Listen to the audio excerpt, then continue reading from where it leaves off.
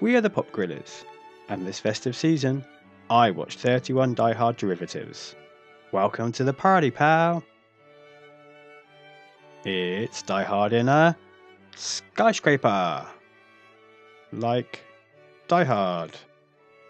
Yeah, there's not much imagination there, or, in fact, anywhere, in this direct-to-video derivative dirge, starring former Playboy playmate, octogenarian enthusiast, and truly abysmal actor Anna Nicole Smith. In light of her naked history, this naturally means she has to be shown taking part in a softcore sex scene early doors here that long outstays its welcome before the amateur hour Eurotrash terrorists take over the titular skyscraper, and only Smith's grossly unqualified helicopter pilot Carrie Wink can stop them.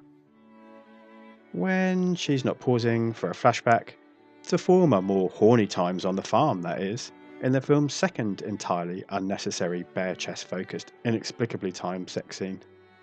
And don't get me started on the attempted sexual assault scene filmed from entirely the wrong male gaze perspective. Anna Nicole's acting ineptitude is entirely matched by her would-be captors and killers. Each and every one of the stereotyped henchmen are entirely woeful.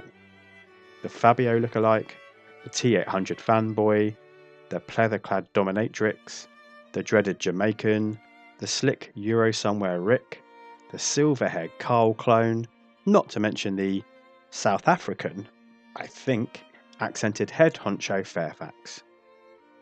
It's a level playing field though, as the filmmaking is embarrassingly amateurish on every level too.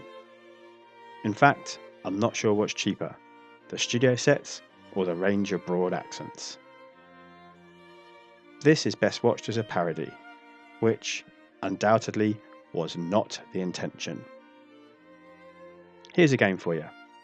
Take a shot every time you see a bare nipple or a pair of arms. You'll be more wasted than Smith was on set. Allegedly. Make sure you subscribe, because it's to your Advent itch not to miss all the festive treats we have in store for you. Yippee-ki-yay, movie lovers!